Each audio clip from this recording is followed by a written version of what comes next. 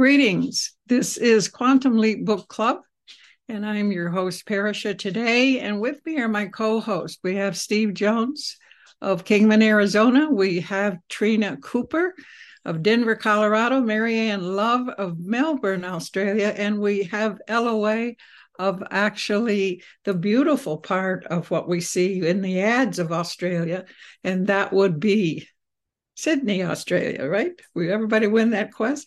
We're very happy to have you with us as we continue to go through the amazing experience in book with Moorjani. Lisa Moorjani actually brings us through Dying to Be Me. And I want to actually today have our co-host, after we cover a few of the chapters, to actually share with you and me some of the experiences they're having with knowing this information and how, if anything, that's changing their perspective and their manner of taking on each day. So let us begin today with actually starting with seeing some of the, not just the death experience itself, but the afterlife, I call it. The real afterlife is the experience of being in body and alive, and how the effects of that experience actually affects everything that you actually had before it all happens becomes different. I can only tell you in my own experiences, it was like going away and coming back as somebody different, because you're aware of everything that changes inside of you when you know truth. And that would be the greatest outcome we want for you, our listeners, is to actually come to an understanding of what we are looking at that we call death, and actually come to understand in reality, we're already there. We're with body, and we're working with body, which is not the same in as much as death says we are out of body, okay? But that actually what we consider life and consciousness being that life, it is one and the same. And once we begin to taste that, touch that, or even hear that, believe it or not, okay, doesn't matter whether you accept it or not. We're not trying to change anyone's particular perspective on beliefs. We're just asking you to open your mind and look at some other things and seeing where you go with it after that, okay? So we're going to start today, and we're going to let Marianne Love there in Melbourne actually begin covering for us. And we're doing the chapter 12, 11, and 10, or 10, 11, and 12. Okay. Marianne? We are. This is such a wonderful book, such an easy read. I'm just loving the time with this book. And I feel like it really is changing me. And so the first chapter 10 is all about proof of her healing. So she came back into wellness, and the doctors were basically not believing her and put her through rigorous testing to try and find the cancer that she knew was already healed and healing in the body. And they actually couldn't find any cancer, as much as they looked and prodded and did surgeries and did things. They put her through chemo, and she said that was for their own needs, not hers. You'll see that on page 86. And because she knew fundamentally she was healed, they did like bone marrow biopsies, put her through that pain, only to find nothing there. So, I mean, she came back with a profound transformation. What stood out to me on page 85 was that when she could get up and get to a bathroom and a mirror, she looked in the mirror and saw herself for the first time, and she was really shocked to see how pained and how sick she had actually looked. And what stood out to me was that she had profound empathy for herself and felt so sorry almost for the person in the mirror, and that she vowed to never put herself through that again, never to do that to herself again. So it was almost like a compassionate, loving grief is what I got out of reading that, which I found really moving as well. And so, amazingly, after only about 5 weeks of returning from basically a death state, she left the hospital. In 6 weeks, she was going out for dinner. And in 7 weeks, she was at a friend's wedding, dancing and drinking and feeling joy and the abandon of life. Like amazing turnarounds. And in chapter 11, obviously it was a surprising turnaround. So people were really shocked to see her alive. And many couldn't really hide it, particularly her yoga teacher, who had really seen her decline over the years as well. And she, on page 94, you'll see she just couldn't find words to explain like what she'd been through, and the rapid healing, the miracle-like healing. She just didn't have words yet. But what helped her was Anoop found a website about near-death experiences. And when she read those stories, she could really identify, almost for the first time, with other people's experience that was similar to hers. And it helped start to give her some language and to formulate, to digest really what she'd gone through. And on page 95, you'll see that what people spoke about was like a oneness, feeling clarity, feeling we're all connected. That on the other side, that there is just overwhelming unconditional love, and that they spoke about meeting loved ones like she had done, and being cared for by them, and that there was this universal understanding and knowledge. So this inspired her to write her story up. And so she did, and posted it on that near-death experience website. And she got a reply back saying it might take a few weeks for them to respond. But that didn't happen. And you'll see on page 96, the guy that owned the website is an oncologist. He responded straight away. By the next morning, there was a response from him, and he was fascinated by a story. And the word got out to eventually a doctor called Dr. Peter Koh, from an oncologist from the US, received her information from 2 different sources, and so decided to read about it. And he was so intrigued by it, he got on a plane and flew over to Hong Kong, you'll see on page 97, and met with her, and went through all her hospital records. And because he wanted to know, what's the truth of this? Is this like a sort of miracle remission, or is this, treatment? Did she get through chemo or something? And what he found after scrutinizing her file deeply was that he could not put it down to the chemo that they put her on. He said that there was a miraculous medical recovery. And so he got the information out to the medical community. He wrote it up, and he presented it in conferences. He invited her to come along and speak. And this started to open the doors for her, and start to get her story out. In what really stood out to me, though, in chapter 7, so where she even calls it seeing life with new eyes. And it sounds to me exactly what it was. It's almost like, these are my words, not hers, but it's almost like a neural upgrade that she went through and came back different. Like, she felt high and euphoric for months, and everything appeared beautiful and wonderful, and everything that was even mundane was magic. Like, furniture she had in herself forever that she never really looked at, became beautiful. The woodwork was amazing. She was amazed at the human body, being able to drive a car. I mean, it was just being, she even said herself, was like being born again. And I guess you can imagine, after 4 years of being sick and only focused on cancer and healing, and all these things, suddenly she's well and plopped back in life. And everyone starts to get on with their life. Her husband goes back to work, mum goes back to India, brother goes back, and now she's left kind of with herself and with life. She loves getting out in her car, driving around, going to markets. She's different. The sun rises more beautifully. The experience of eating chocolate ice cream is divine. Insects and animals, she couldn't kill them. They're so divine. Everything's changed for her. And there were hard things in that. Her friends were different. She couldn't identify with them. She couldn't identify with their stories, the mundane of it. They're stuck in the rat race of life. She didn't want to go back to any of that. She had compassion for criminals. It was just, life was so different, and she had to find herself again. Okay, let's hang out here a little bit with chapter 10 and what you're actually sharing. And actually, my watching you as you're sharing what you're sharing, okay, and my own reaction to the book, as well as my personal experiences, what you're sharing and the reaction in you, why isn't that just normal to us? Do you understand why? like what she covers very well in this book, and what I've tried to make sure people understand, you don't have to die. You don't have to come to a near-death experience or even have a complete death experience to actually come to this.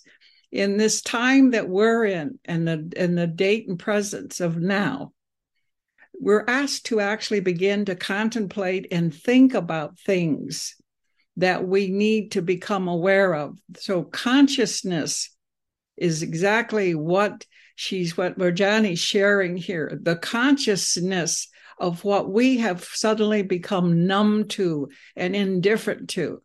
All the things you're expressing that she come to be excited about and in wonderment about and just joyously participating in things. And how at this point we see that as a death experience. No. What I would like our listeners to begin to look at is this is experiencing life.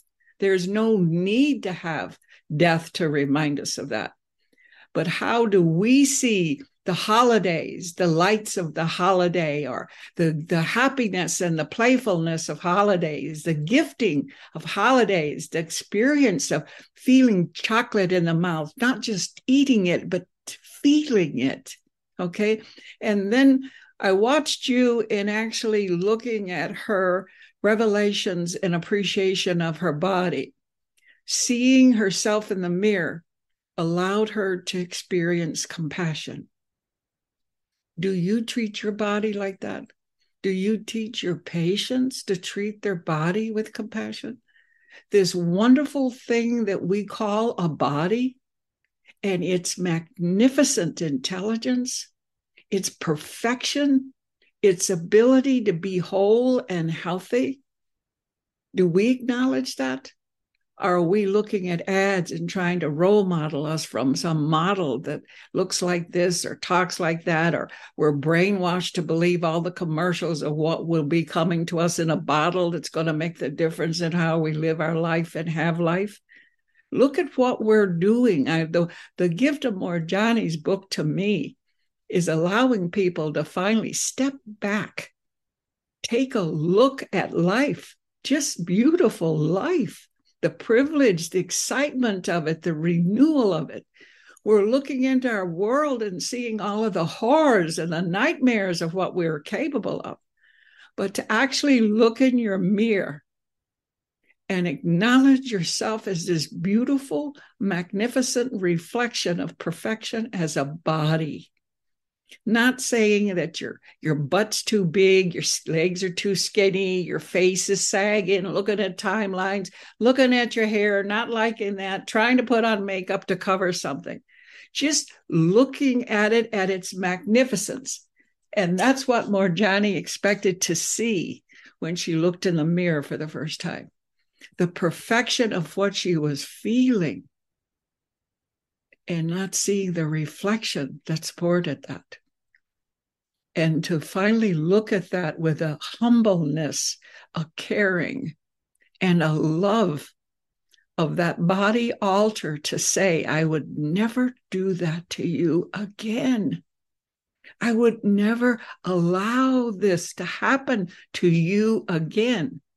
To me, that's a full acknowledgement of her real awakening, that she is a soul, a spirit, and that the body is a trusted gift, a precious, trusted gift that in most people's language says altar, not just a body, not something we can cast our woe is me upon, but the magnificence of a body that you will love and respect and want to nurture it, to take care of it, to praise it, and to celebrate it.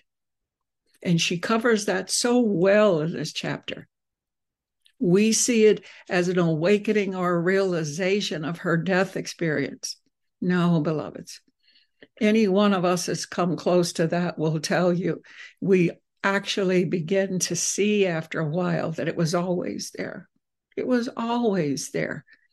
Somewhere along the line, we become too busy to give the body time to languish it in a beautiful soak of bubble baths and senses and candles, to actually have oils and rubbed up on it, or to have some wonderful healing hands knead and move the flesh and allow you to feel that, to recognize it as a very precious, precious, unspeakable gift, to allow it to feel you, the observer or the soul, acknowledging it as a trust for you to be with at this time.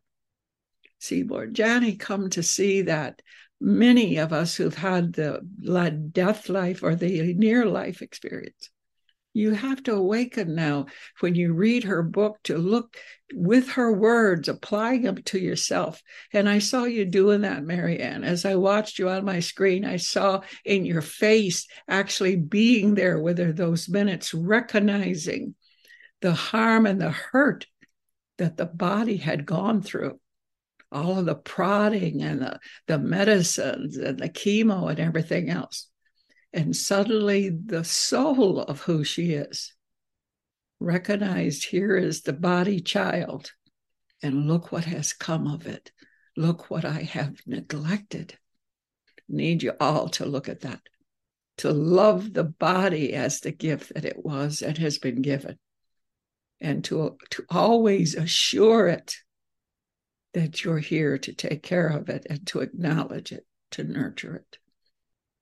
And to taste the chocolate is to experience its texture, the smoothness, the excitement of the mouth with all of the wonderful foods that you've come to like.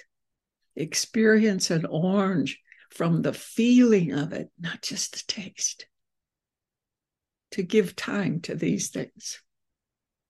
This is the gift of the book that you're saying is helping you change your perspective of life. Okay.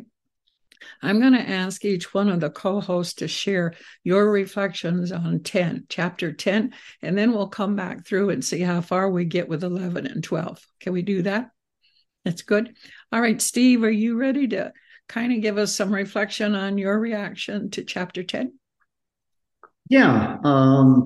So after, she came back from the near-death experience, the first thing that she did was to look into the mirror, as we were just talking about, and she had a different perspective, and she really wondered how she could have let herself go so far, how she could have caused herself, because at that point she was seeing that it was herself that caused this, that how could she have caused so much pain to herself. And she knew that in herself, she knew that the cancer was gone. The doctors gave her and the chemotherapy. Now, she didn't have the same effects that people usually have from it. She considered herself like invincible. And they told her that cancer just doesn't disappear. So they did test after test after test, and they couldn't find any cancer. Finally, they took some tests from even the people they were sending her to were saying it doesn't even look like they have cancer, but they still have them do the tests. Finally, they had to agree that there wasn't any. And once she went through those battery of tests, and that was determined, a week later, she actually went onto a wedding and danced, drank champagne. Everyone was so surprised that she was in that state. They just a week after being close to death and being tested, she's out with a new life and happy and dancing, and that's what I got out of 10. And that this is all good. The thing that comes to, and the thing that I finally had to give up on, is trying to get doctors to understand that even now, as well documented, and Morjani is one of the high documented, most doctors will actually recognize her case is quoted in a lot of the medical training they get stuff. They're still saying they doubt it. There's still the majority that's saying it was the chemotherapy and the other things that happened. They're actually discounting that she actually died. They just see it as she went in. When they actually see it, they resuscitated her because they had to do that, because in the process of all of this healing that they did, she had this experience would come back. And the amount of people in audiences that I talked to and have brought this whole experience to in many ways, they're afraid to believe it, or they're just so hardwired they can't believe it. But they all will come back. I don't really believe that. I don't really think that all that really happened. And if that happened, that was just some dream she went into, or some coma that she was into, and it wasn't really an experience. And you, I feel, at least you, my co-host, what I love with being on the show with you is we're talking to each other, and the experiences and the knowledge we've shared of how much more there is than what we're actually taught or know. You're talking about the average good person that's just doing everything they can to have at least a comfortable and safe life, and how much they're missing because they don't go that next step to understand a lot more of it. This is what consciousness is. And like the doctors and the medical professionals that I talk to, and throughout my own cases, I mean, even the doctor that was present, and Steve, this was at a time you were actually in my life, that I was in the hospital and went out. They had to do the resuscitation. They don't want to, even when you start trying to ask them questions about what you experienced in that, they're very nervous and they shut you down. They don't want to talk about that. Then they'll dismiss that as, okay, that was just the mind working itself out. They have all the legitimate medical ways to jump out of that particular conversation into the next one. So I can understand what her doctors were going through, and how grateful I am for the doctor that pursued and researched her experience, that actually finally had to admit to himself, because he didn't come to prove her case. He come to actually put the questions to rest, which meant he didn't believe. He was curious. But when he found everything that he had to look at, he had to go beyond the fact that the chemo didn't do this healing. That when she come back, there was no evidence that she needed any of that, other than their limited thinking of what had to continue to go on. Okay. And so in a world that we are today, this is something that I hope all of you make sure that you write up a good report and share this with people you might know personally, doctors, people who work in the health professions. You want that information to get up. And because it's something that isn't easily discussed, people become very uneasy with it. But in it, the science itself, especially now that we have entered into the age of technology, see, we can prove through the sciences such experiences and know that they're real. So we don't really need the doctors and their particular take on things to say this is real and this is how it is. And I'm happy she brought all of that up in this particular chapter. Okay, we're going to go over and let Trina, how did you come about? What did you take out of chapter 10? Well, for me, I mean, even just the title of it, Proof of Healing, it really made me think about how some people really need that proof. But inside of you, you just know you're healing. But others, like for instance, with me, they thought I had breast cancer. They thought I needed biopsies. They thought I needed to do this. I kept telling everybody, just as she did in this chapter, I'm healing. I don't need these treatments. And I did what she did. I went along with the doctors just so that I could prove that they were wrong in what they were diagnosing. And that's how it came back. So I could personally relate to her saying, I know I'm okay.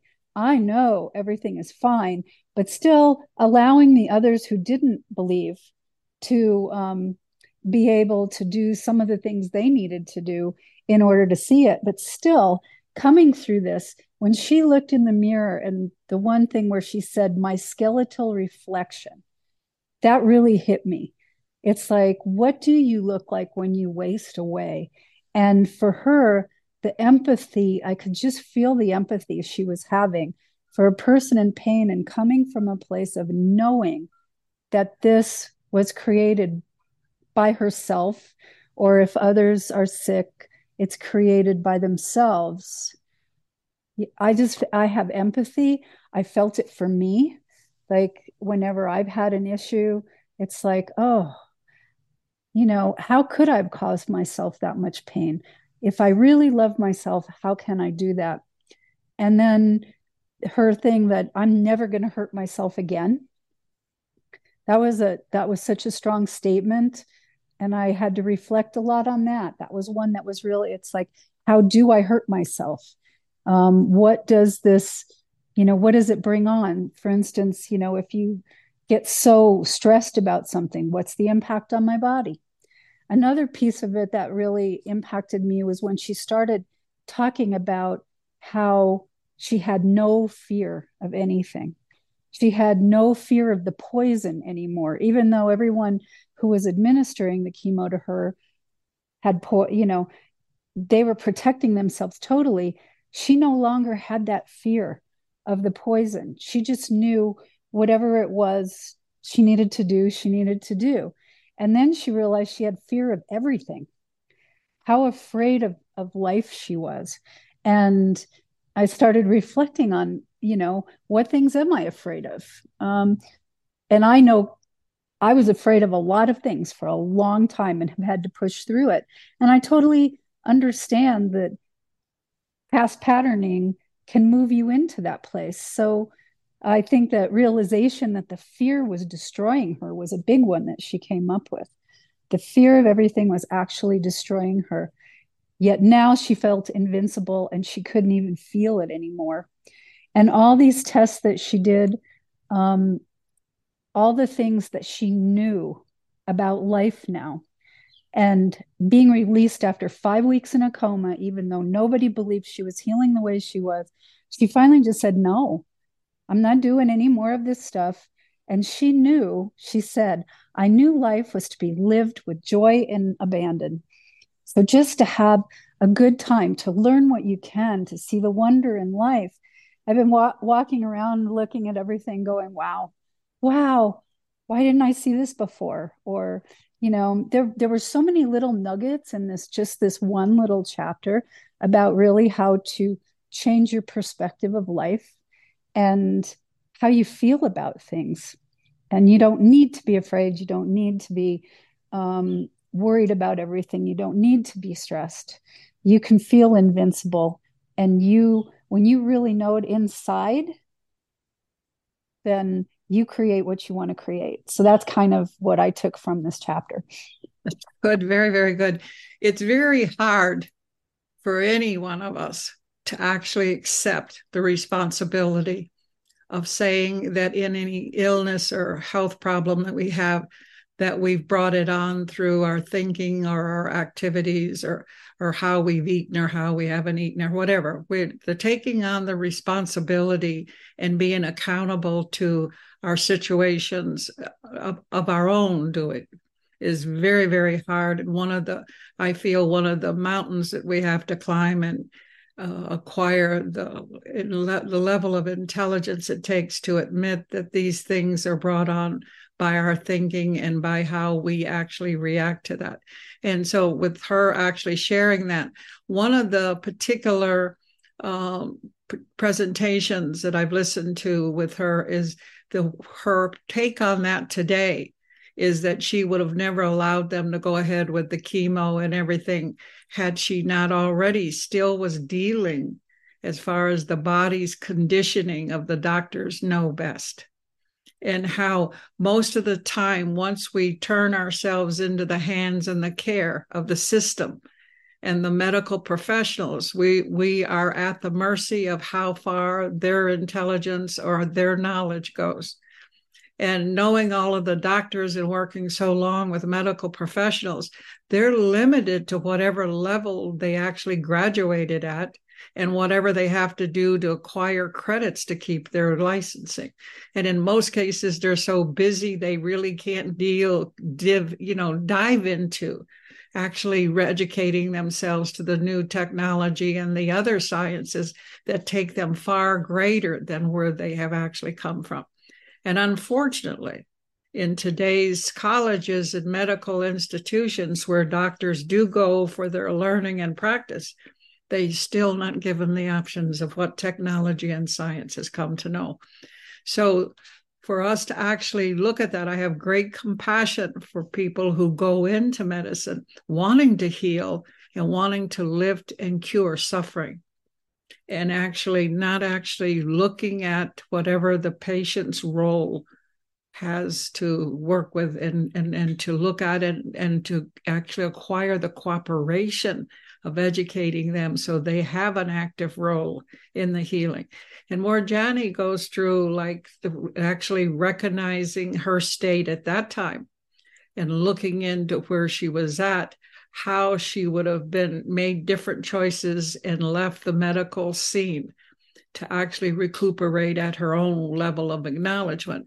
And there were extensive weeks it still went on to where she was subjected to whatever the crude method that they were using to do that, while all the time she was experiencing the fact of her wholeness and her wellness. And that we need to, like right now, I know that there's a lot of pressure in a lot of countries to where they're not allowing naturopaths and homeopaths to have a role in the healing process for people who have some very serious outcomes here.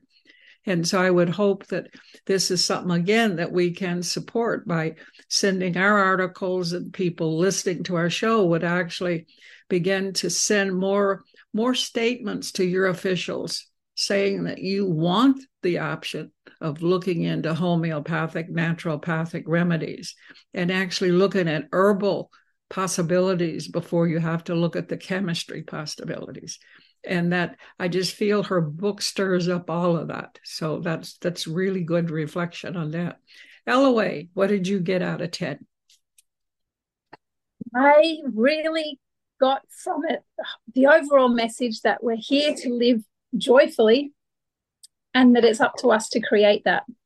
And also to do that is the very beginning of chapter 10, when she is looking at herself, and obviously she had a really different mindset before she looked in the mirror. So it was a shock. And it was that it brought to mind, if anyone's heard of this movie, there's a really simple movie called Think Pretty.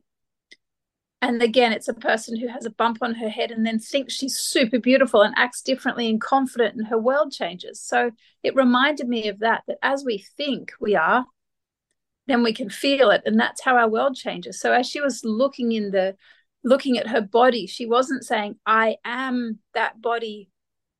I am that, that vessel that looks all skeletal. I am that.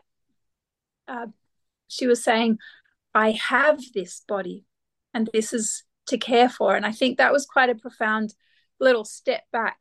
Then we can, even if we've got a cold, we don't say, this is my cold or my, I've got this. It's okay. My lungs these lungs have some congestion. If we can put that little appreciation of these lungs, because then we're caring for those lungs. These lungs have congestion. Let's work with them.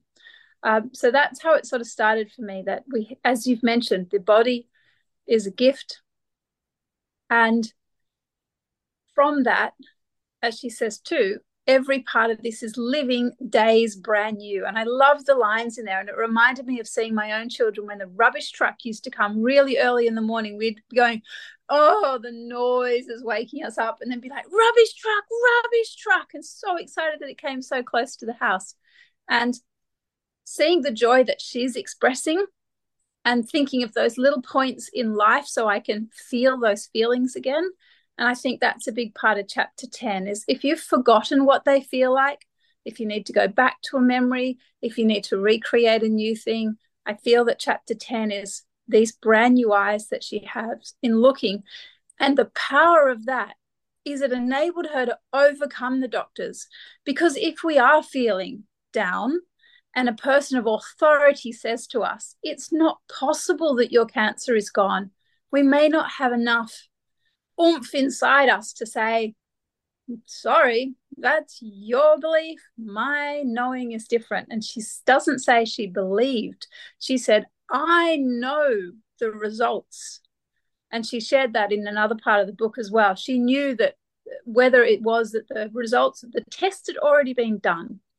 And she said she knew that the outcome of that test, to either say she was going to die of organ failure or her organs had picked back up, was based on the decision she was to make.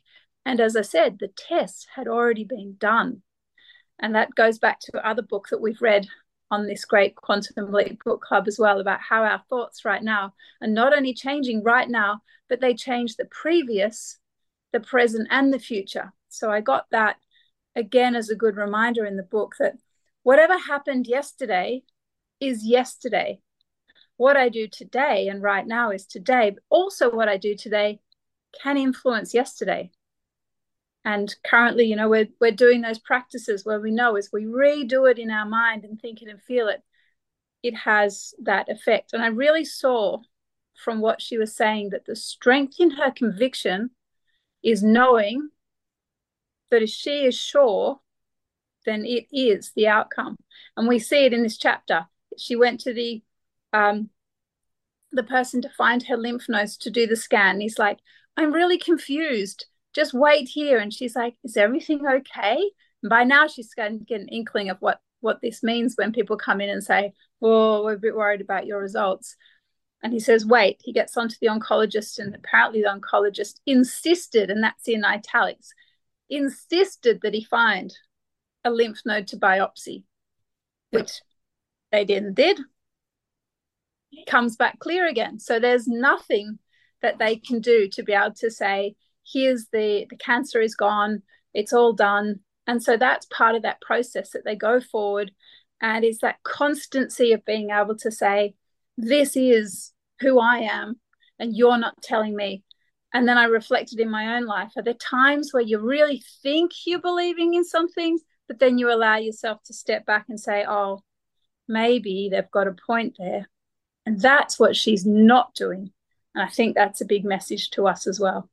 It is for definitely there. And the whole thing, and it's one of the things that Marianne had shared also, is actually the longevity, the time. I mean, we're talking about years of suffering here. We're not just talking about a short period of 4 or 6 months. Okay, we're talking about years that her body was depreciating.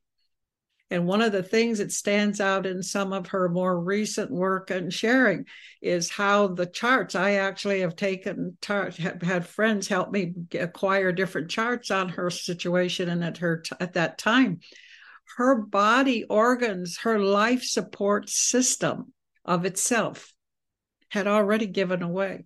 See, the doctors can't take credit for that with chemo.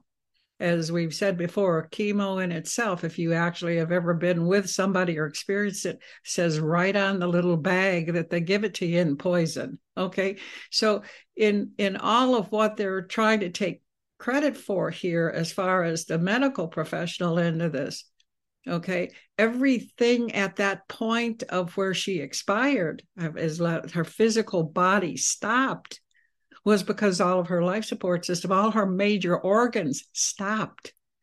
Okay, you can't start pumping chemotherapy into that and expect resurrection. Okay, so at this point in time, I mean, the actual experience she had of coming back to the body is that the consciousness of what we know or call spirit or soul ignited and started everything back up. And what they were looking for was still the deception part of whatever her x-rays and her tests were showing. They expected to see the same drastic, horrible situation of how everything had failed, only to start seeing rejuvenation, new life, new activity, new bursts of energy.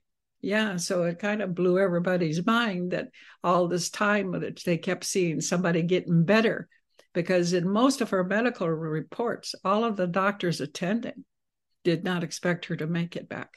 And when she did, they did not expect she would continue to make it back. So again, it comes to what we're sharing here. How much love, how much do you want life to allow yourself to experience it as the newness that it is in every day? And for many of us, and I'm sure most people on this call, we're looking at dealing with what we're being taught and understand. Even science can prove that everything is just now. No past, no future, present. I mean, we're still trying to lock our minds around that, let alone that there is a past, a now, and probably death that doesn't have a future. Just that none of that, those are all words that have given us a hardwired mindset on limiting ourselves to open ourselves to understand what does that mean that everything is right now? What does that mean that everything is an illusion? What does this mean? So when we're talking, sharing, and teaching, we have to be willing to involve people in the stories that help them aware of that. And Organic gives us a beautiful wealth of a library of facts and experience to help bring people into that moment of taking that next step outside the box. Fantastic. We're going to go back to you, Marianne, and let you bring us up to date on chapter 11. Marianne, you there? Oh, yes. Chapter 11. Okay, let me have a look.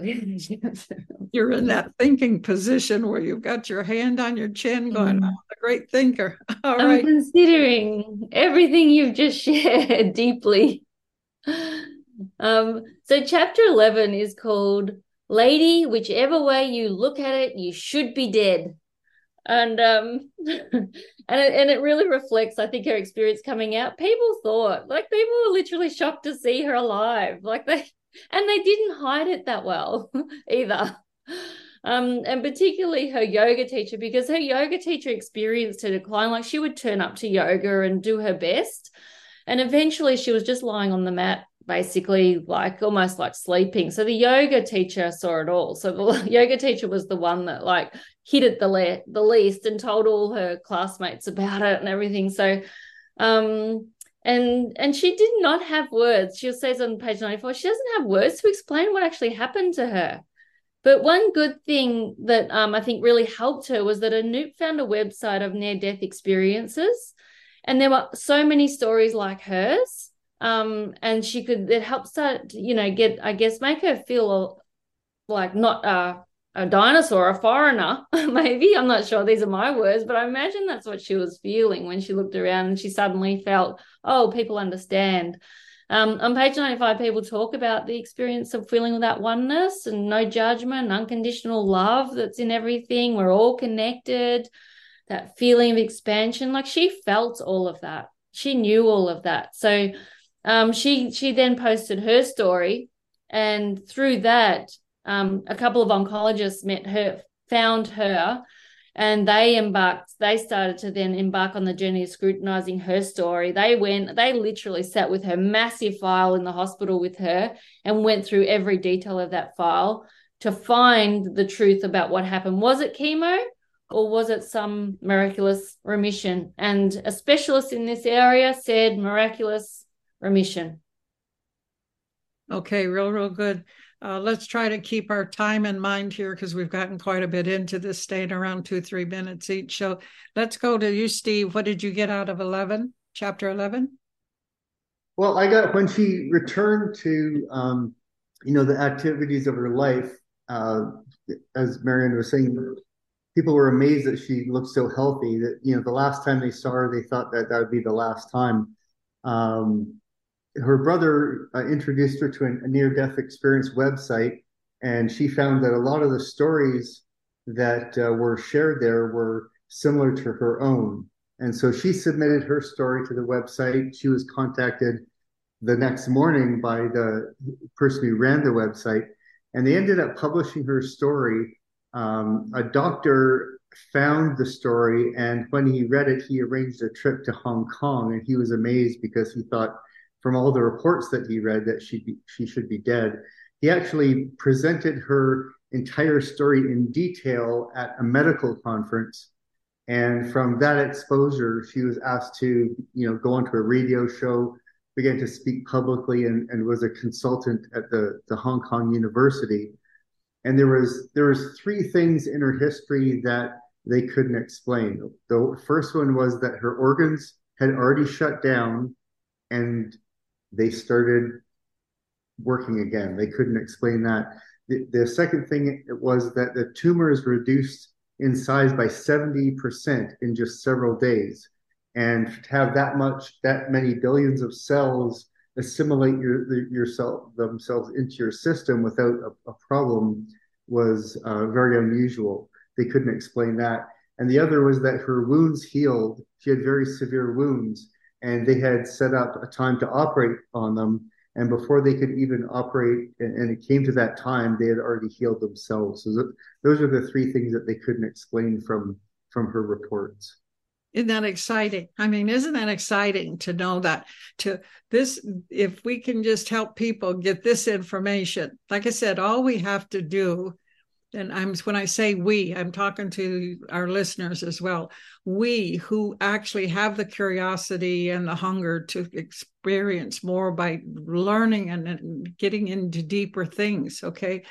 To just sometimes be able to say to a person that they can help themselves and share some of this little bit of information gives somebody in a desperate moment the hope and the desire that there's more. And you never know how much you can help a person turn a corner at that point of their life and to actually take it on into a better place. Okay, let's go on and let Trina give us a couple of minutes here on chapter 11.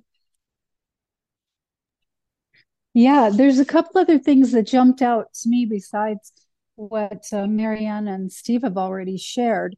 One of them, it seemed like everybody was curious, whether it was people she met, whether it was the doctors, whoever, everyone was curious. It's like, how did she get better so quickly?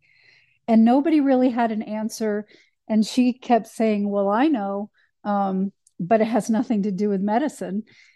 These things with the near-death experiences, the person who answered her back when her brother sent her the information on the site and she submitted her story, Dr. Jeffrey Long, who was the oncologist, was also the owner of the site. So it made me wonder, as an oncologist, how many stories had he heard? How many of these experiences had he heard in his practice to make him really want to start a site about near-death experiences and be able to share this with people? It was amazing that she accepted all of these invitations because they invited her to write, they invited her to share, and she just kept saying yes. So a lot of times these invitations open things in your life that allows you to express you. And that's what she kept saying, was she realized she needed to be herself. And each one of these allowed her to give a chance to tell her story, what she had gone through. And also that she said she really felt good that these doctors were getting excited, because first it validated her feelings about the fact that she came back for a greater purpose, and also her feelings that she could help other people. So she became very open to share. And one of the things that I found with Dr. Ko, who really dove into this and created a conference to share this information, was at the end of his report, the real question was, what flipped the switch? What made the body turn around from dying to healing? What was that? And what it did was it opened up a whole new area for doctors to look at and to begin to research. So I thought that was pretty cool. That's real cool. Very definitely cool. And your question as to, how many cases has out there? There are hundreds of thousands. I would even say, there's larger number of population we have. There's millions of stories of near-death and death experiences that are there. But it's so intimidating because everybody approaches it from the negative. Moorjani showed tremendous willpower to want to make sure people had the information. She was obviously so moved when this healing happened, that she accepted that it was just more than her making it, that there had to be more that she was here to do. And a lot of times people say that in these near-death experiences, I wasn't ready. Some people actually experience being sent back. I went through at least 2 experiences with that, of being sent back. So you keep asking your questions after that, like, well, what am I supposed to do? Where, what does this mean and how to go? But she came back with what I consider a very profound understanding, with her eagerness to go ahead and keep sharing her story and to let people know.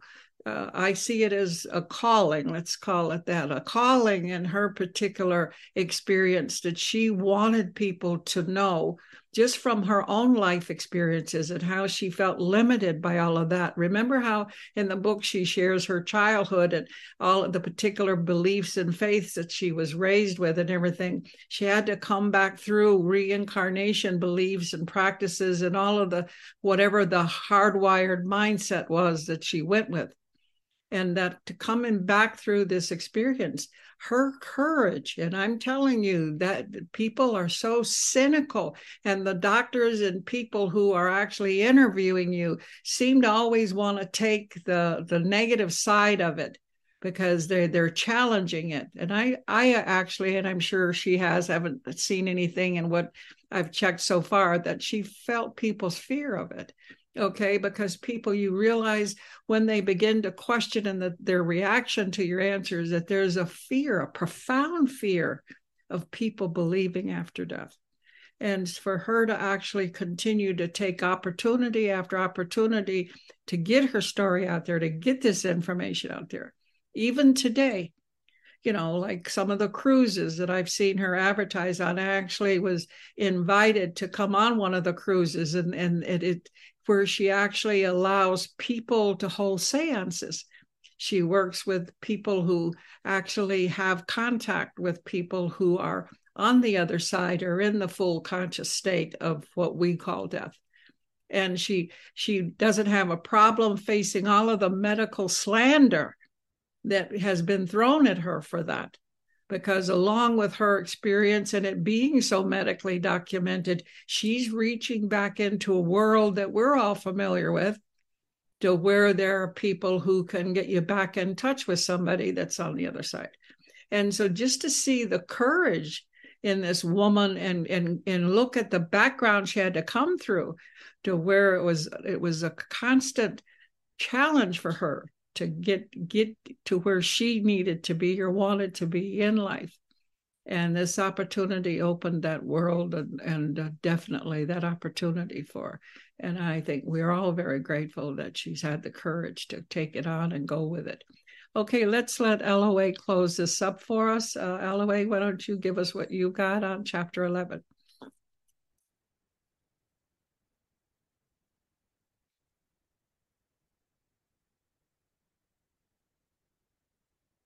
Are you unmuted? Yes, so a key point in chapter 11 that I found was the enthusiasm, because as we're taken through earlier parts of the book, she's saying to us, I felt afraid of this and I felt afraid of that and I was afraid of this. And that's when she's sharing that the cancer came about. So without overtly saying it, throughout chapter 11, she shares her euphoria, her joy, her appreciation that the doctors are now taking things seriously. So I'm also seeing that this transformation of her feelings that she's letting us know about are also consistent and persistent. And so if we're looking at the healing that happened, yes, there was a euphoric stage that we saw in chapter 10 that we just left, when she is said to be completely clear of cancer. And what is it that's keeping it clear? And I've been listening to her wording, and she's joyful, she's present. So I felt that was while, as I said, it's not an overt storyline in chapter 11, it's definitely present. And the other key part of chapter 11 is that she's really allowing people to go beyond the title of that, which says, whichever way I look at it, lady, you should be dead. And this is inviting us to go, it really doesn't matter if there is nobody out there agreeing with you.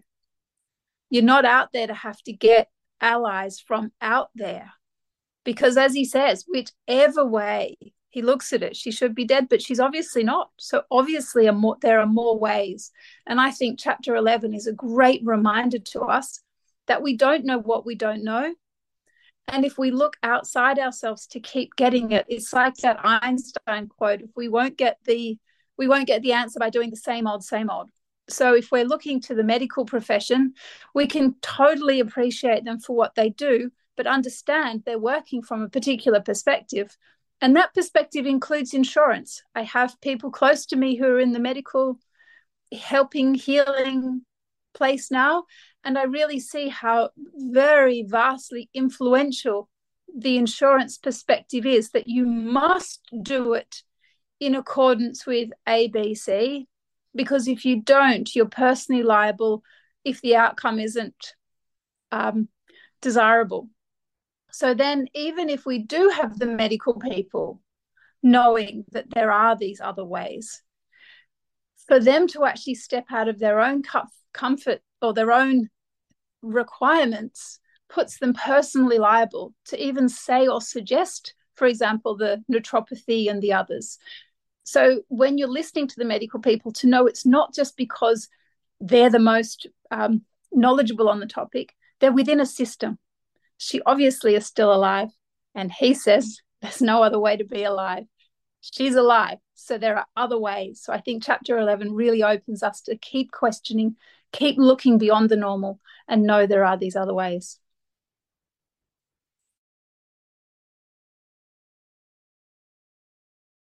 Muted. Come off mute. For me. Exactly.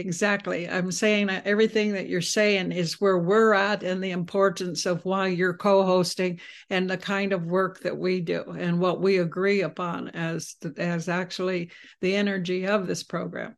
And one of the things that come up when you were sharing some of your story was an experience I had in Cleveland, Ohio, in one of the hospitals. And there was a little girl in that hospital. I'm going to take a guess of about 7 years old. And she was on a floor where there definitely was the medical intensive floor. And at that particular time that I know I was there, I had been called in by a family. And their beloved was actually expiring. And the little girl was walking down the hallway. And I had watched because I was at pretty much about 3/4 of the way down the hallway with the people I was talking to. And the little girl and her family got off the elevator pretty much at the other end. And as she was coming toward me, I could see all of the energy. Her auric field was very heavy and bright. And as she got closer, she was just jabbering, and she would take a minute and actually make her mom stop for a minute by certain doors. And then she just kept journeying in my direction.